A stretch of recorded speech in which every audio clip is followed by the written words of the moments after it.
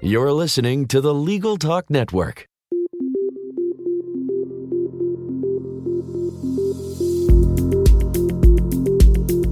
Hello, I'm Bob Ambrogi.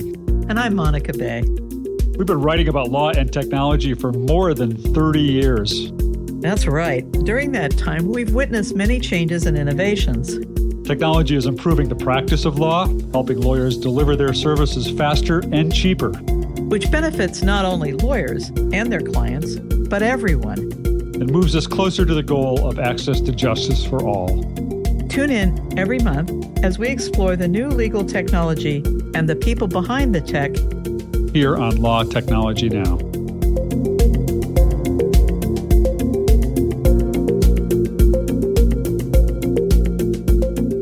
Hi, I'm Monica Bay, co-host of Law Technology Now. Robert Ambrogi will be on alternate months with me, and it's a complete delight. And I'm here today with Julie Pearl. She's a fantastic woman. I've had the pleasure of being able to interview her for Bloomberg Big Law Business, and I think I've interviewed you over the course of our mutual careers a million times. Julie, you're one of the few women I know who has been in both tech and law for, many, many years. You were a real pioneer. And I'd love it if you could tell our audience how you started both your law firm and very quickly your technology company. And right away, those two companies became inseparable, if you will. Tell us the background on that and how you got Pearl Law where it is. Thank you so much. We started both because of being passionate about wanting to solve certain problems. So, for example, the law firm, how did I get into immigration? In college at Stanford, I was in the International Students House, surrounded by very talented people, and became aware of what they went through, their actual pain of, am I going to be able to stay in this country? And resolved that I would find every way for a talented person to get into any country they wanted. And as luck would have it, was invited by the former head of, you remember when it was called the INS? Oh, yeah. Hasn't been that for a while. He was a Reagan appointee and a British barrister to form a law firm. Think about this, mid-1990s, right? And they liked the fact that I had been, at that point, Deputy Attorney General and knew how to work with politicians. They liked that I could write pretty well, but mainly they respected the fact that I knew how to work a computer, which wasn't true of everyone, certainly not all lawyers back then. And even then, they were prescient about the role computers might play. So we were in Silicon Valley at a time when business immigration as a field was taking off, and I realized that there were 17 ways to mess up an H-1B visa, at least 30 ways to ruin a green card process if you didn't stay on top of each step. And if everyone didn't have transparent access to what was going on, all the stakeholders, the legal side, the company side, several players. And then my co-founder had passed away. So just, it was one of those things that came out of sort of desperation. I was not sleeping well. And so we thought to build a program back in, I want to say, 97. We started to build it and launched it in 98. And because we were the first to have a non-proprietary system, one that we were willing to share with other firms, it became rolled out to, well, at this point, hundreds of the top-rated immigration firms and many top companies to do the work. So anyway, the quick answer is a combination of desperation and lucky timing. That's how I got into legal tech. And since then, we just found a couple other areas to innovate in, and it gets fun, right? Absolutely. And flashing forward to now, you look at what's going on in immigration, and I had the great pleasure of sitting and listening to one of your colleagues talking about the problems that face folks who want to go to the United Kingdom, London, et cetera. And it was just breathtaking. I was so mesmerized as they went through this problem and this problem and this problem and what happens if you mess it up and so forth and so on. Now, today, I can't imagine a law firm dealing with tech that wasn't automated. Let's flash forward to now. And it seems to me, especially after participating and listening to the program that your staff did earlier this year, What are the key issues for global employers that are relative to immigration right now? What are the problem areas? Thank you. Yeah, there are a few. And as soon as you say global, you know that one of the issues is communicating in real time with everybody wherever they are. And that is in terms of people having access to the information they need. And another thing is understanding that there are so many differences. For example, I think you attended a session on the UK yesterday. There was one on Asia Pacific. And there are things that will just bite you. If you don't know, in the UK, an employer is responsible for updating one of their employees' home address information in a government system. This is not a concept that we have in the U.S. In Brazil, if you want to speak at a conference for a day, you need a work permit. Most countries you don't. In China, they changed the rules about who can go in to supervise technical people and when and how. So how do you, as an employer, make sure that all of your people are compliant? I know it's a boring word, but you are not getting caught up in some of these little minefields.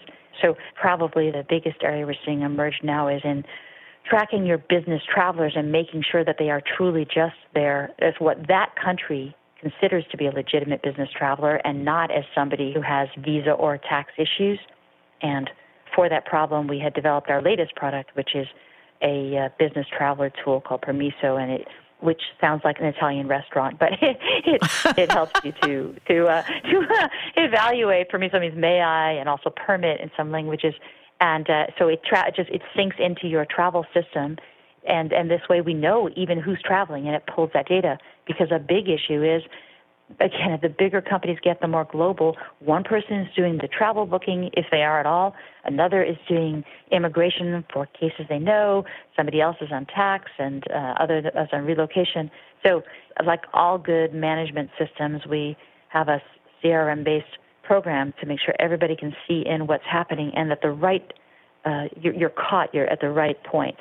And caught saying, I see you're going to Brazil. See, you've been there twice already because I pulled the information from your travel system. So here, let me tell you what you need to know, and you have to answer this one question for me to know whether or not you even need to talk to a tax or legal advisor.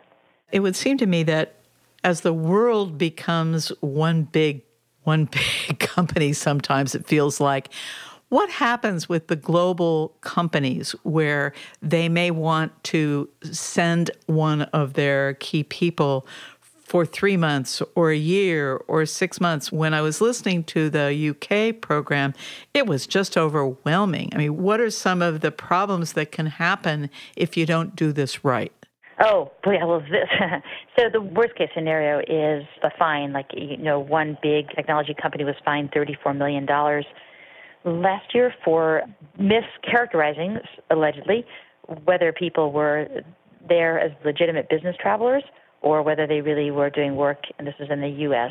So it was in the news, so I'll say it was Infosys, and it just took one person to say, no, those people who were in for 3 months, really, our government should see them as a different way, and they blew the whistle, and so that's the worst case. That's an extreme one. Much more commonly, we are seeing people being sent back as they're trying to enter a country.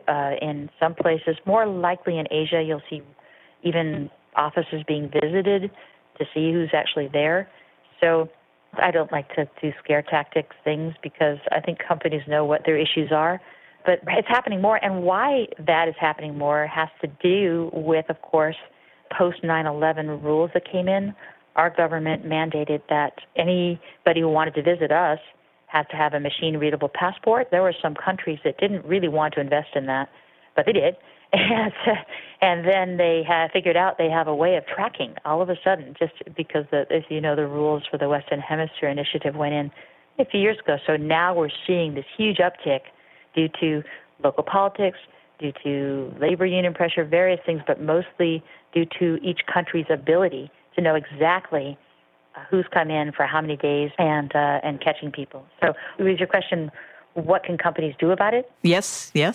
So there's no substitute for educating training. I know it sounds like you've heard it before, but there's so much opportunity now using technology to communicate. So example, we developed a wiki, and I've seen other good firms do this sort of thing. We call it a wiki. It's really just, it's a SaaS, a product that is like, it's an instant intranet for a global company that needs all of its employees to know what are not just the rules of every country, but also what are our company's policies, what are the issues that we're concerned about, because, for example, we know one company that does, one of our clients is a big name in video games, and we know when they're going into Canada doing motion capture work, they have equipment with them, they're going to be caught, so you put in place measures to know about these things in advance. And I've mentioned the travel tool being one, but I find this very helpful because we have such literate people now to have this base, this whatever you want to call it, an online center where somebody can go before they're going to be going to another country and say, okay, these are the allowable activities for business visitors, and that's maybe one screen. And these are the activities that are going to trip me up. And, and this is where I go to get this answer, and there are links. And so we find that having it accessible, making sure it's on both the travel site and your wherever you do global mobility or human resources, it's all by single sign-on, right? So anyone in the company can have access. So just put it up everywhere to make sure people don't miss it and get them knowledgeable. And then when you know you have groups of people doing certain things, just get proactive. We saw people going, Brazil is a tough place to get a work permit, right? So we see some companies having employees flying in maybe 3 days a week, maybe like 7 weeks in a row out of Miami. And, you got to catch that stuff and then educate them before they get that nasty visit, right? Julie, is there more complicated if the place that the employee is going to, he or she has relatives in the area? Does that complicate the process at all? It can, and also it can complicate if you're traveling with family. It depends on the country, which is why it's so important to leverage the tools that are out there to find out which are the red flags per country. But when you come into the U.S. as a business visitor, you're supposed to be. It's just our laws are very binary, very clear. So you are saying, I'm just coming for this one thing, and if they suspect that there's a different thing, they suspect you want to marry a citizen of the place, so they suspect that you have family who you want to reunite with, then they are supposed to flag you and put you in secondary. So these are all the sorts of things you want people to know how to answer and not answer a question. And I definitely had people ask some personal questions. I remember one was he's actually a comedian who was a global business traveler in consulting, and he was going to Israel with his girlfriend, and they ask a lot of questions about, do you have family here, do you have this, and then, by the way, what's your relationship with this woman right here? And he went into this whole thing about, well, we were traveling in Italy together, and I thought it was going okay, but then it started to go kind of south, and his girlfriend kind of elbows him and says, I'm his girlfriend. We're both Americans. He's like, so you have to know what their purpose is in asking. They just want to get through the numbers. Too much information in that case. Yeah. I do have one thing I wanted to say in that context. So this is just a plea I make to everybody.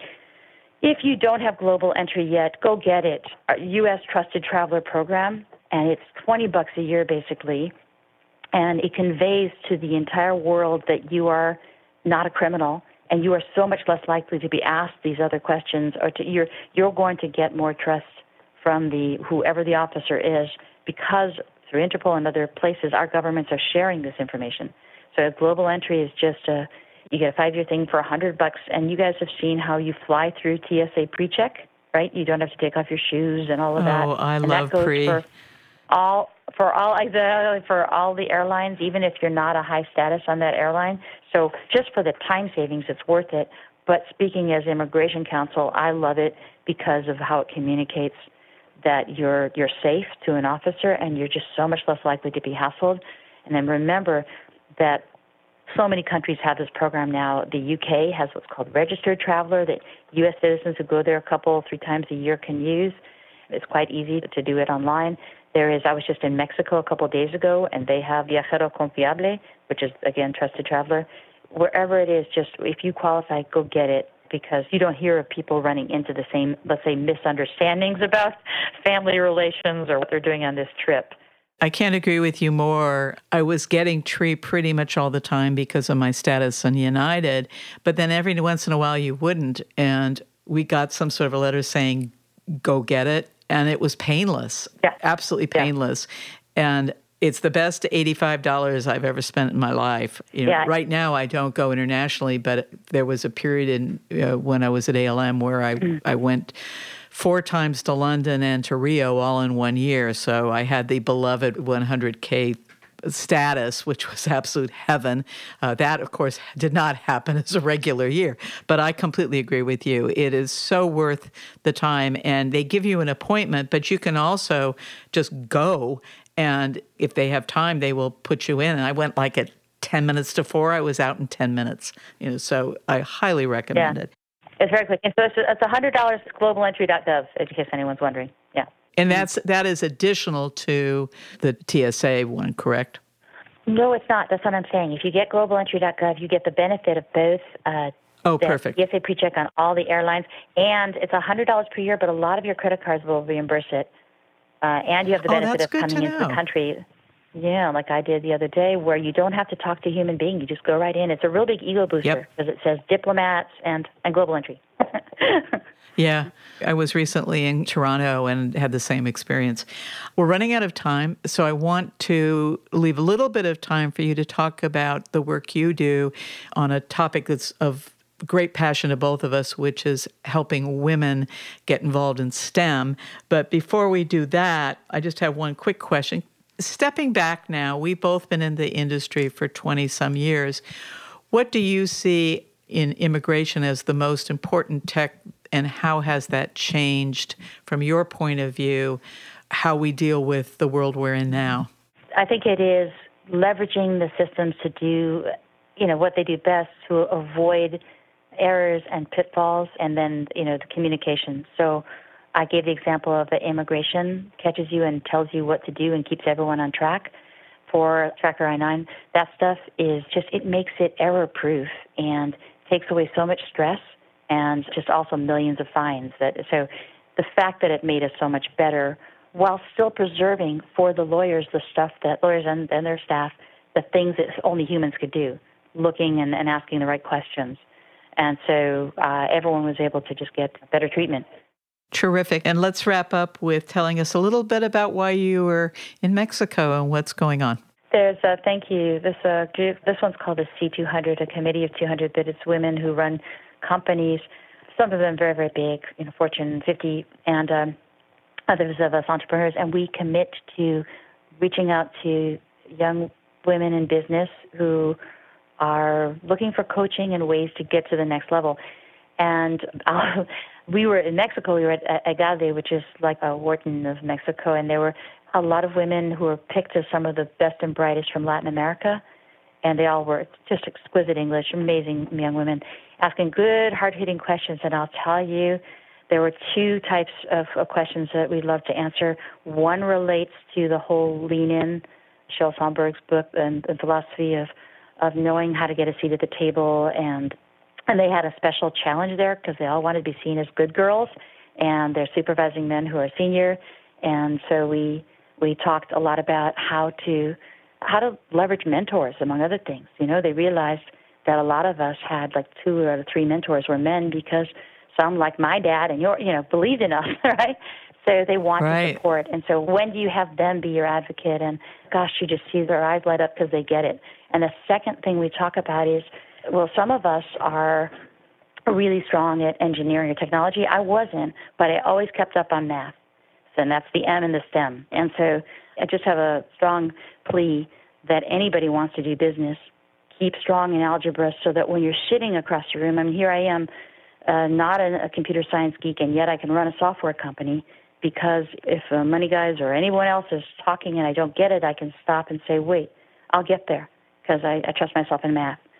In addition to math, remember how fun it can be nowadays to learn computer programming, even if it's just 1 or 2 areas. If it's just learning how to program an app, if it's learning how to do a website, it gives especially young women a currency and also a way of talking and feeling like they fit in. I can't agree more, and I would take that one step further. For those who are parents, be sure that you tell your girls every day that they can do anything they want. My father told me that, and he said, it's not going to be easy, but you can do anything you want. And I don't think I would have gone to law school if my dad hadn't said, why not? With that in mind, what a great conversation. I just love talking with you, Julie, and thank you for joining us on Law Technology Now. As we depart, would you be so kind as to let our audience know how they might be able to reach out to you?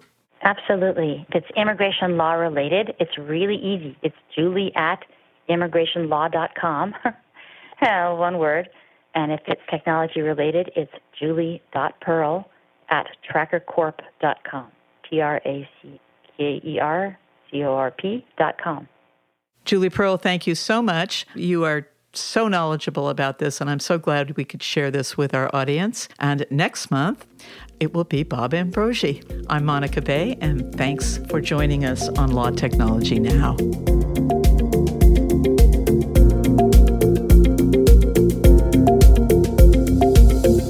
If you'd like more information about what you've heard today, please visit LegalTalkNetwork.com. Subscribe via iTunes and RSS. Find us on Twitter and Facebook, or download our free Legal Talk Network app in Google Play and iTunes.